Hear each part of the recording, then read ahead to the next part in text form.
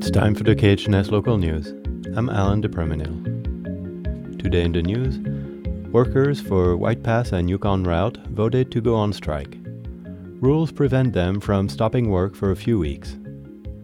And fireworks crackled on the 4th of July and dazzled people around the country. In Haines, one man has been behind most displays over the last 20 years. We connected with local pyrotechnician Phil Wild.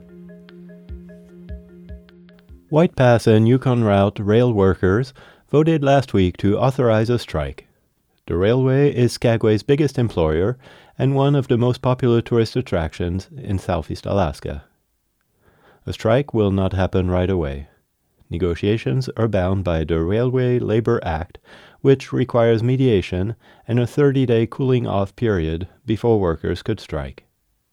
Jason Geiler chairs the local chapter of the union that represents White Pass's 27 Alaska-based engineers, conductors, and brakemen. He said the vote was overwhelmingly supported by union members. I think that many of the group feel that it's unfortunate that at this point the company has yet to come forward with a recognition of the wages that we do deserve. In a press release, Union Vice President Brent Leonard said the railroad's pay has not kept up with the cost of living. Leonard said, quote, 6 years is far too long for these families to go without normal raises, end quote. Geiler says union members want to keep working, but they also want recognition for the work they do. It's an opportunity to be able to participate in these once-in-a-lifetime opportunities and experiences with these guests who come to visit Skagway and here in Alaska. As of Monday morning, representatives for the railroad had not responded to a request for an interview. Philip Wild was always fascinated by fireworks. Fireworks is, for me, is an all-time tradition since ever I was a kid of watching fireworks shows. It just became a very serious hobby. When Wild grew up, he got his pyrotechnician's license. And for 20 years, he operated Wildfire Pyrotechnics, selling fireworks at a booth 26 miles from Haines.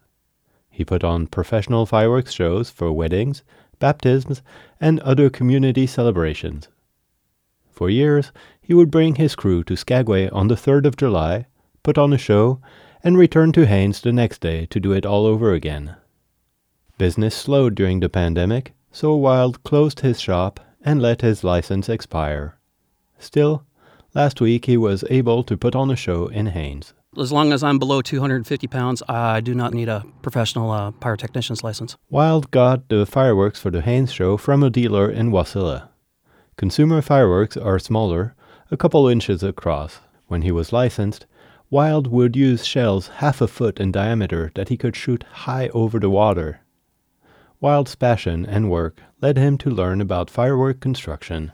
Sodium makes red, calcium makes orange, potassium makes purple, copper compounds can make blue. The chemicals are placed in a machine called a star roller.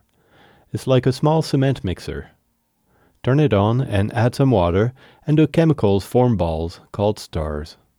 Then, add some black powder to coat the stars. There's a difference between black powder and gunpowder. Black powder is made out of potassium nitrate and sulfur and charcoal. Gunpowder is made out of nitrocellulose, which is mostly nitric and spheric acid mixed with cotton.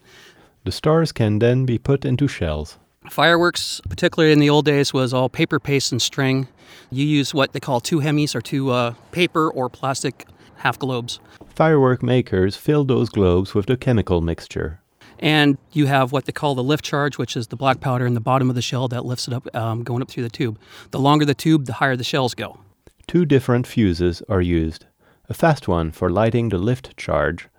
The other, a slow-burning one, that lights up the chemical compounds. Once in the air, fireworks explode in different patterns. Most fireworks look like plants. You have ones called palms, chrysanthemums, dialas, what they call coconuts, dragon eggs are the crackles. You have peonies. The patterns depend on how the firework is packed. The length of the slow fuse inside it determines the timing, hence the height, of the explosion. You pack them in to make the different patterns. You can use 3 to 4 different compounds to make 3 or 4 different colors of shells, so you can just have the shell burst, and it can do like 3 things in the air. Wild says he doesn't plan on getting a professional license again. He says his former clients have found other sources now, and the insurance is expensive. But he can still put on a show. That's it for the KHNS local news. We had reporting today by Yvonne Crumry in Juneau, and I'm Alan DePreminel. You can find these stories and learn how to access the KHNS News as a podcast at khns.org/news. This is KHNS, Haines, Skagway, and Klukwan at 102.3 and translator K220BK Skagway, Alaska at 91.9.